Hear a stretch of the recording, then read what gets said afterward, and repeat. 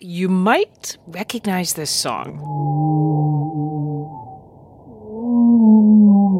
It's the song of a humpback whale, a type of baleen whale. All the baleen whales make extremely low-frequency sounds, and it sounds like a bit like humming, like something like this. And it's really hard for me to do because I'm very little compared to a whale.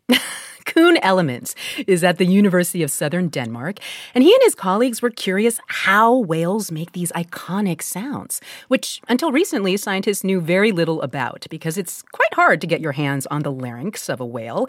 Many species are endangered or protected. So the only way we can work with these animals now on the physiology is if one accidentally dies. If it beaches, for example, but you have to act fast when that happens. What happens then is that these whales start rotting. And they rot so incredibly fast that they're actually known to explode on the beach. In 2018, though, Ellemans got his chance when a whale died in northern Denmark. A colleague called him on a Sunday night. He was on vacation. I got a phone call from him. It's like, a whale just beached. We have to get the larynx out tomorrow. So the next morning, we basically were on the coast and we're doing a dissection of a sei whale. He and his team collected 2 more whale larynxes over the years. They then built an apparatus in the lab with a party balloon standing in for a whale's lungs. And they used that to blow air through the larynxes. And as such, we can basically see which parts are vibrating, but then also measure the vibration with different techniques. They also built a computer model of one of the larynxes to study how a living whale might use its muscles to manipulate its calls.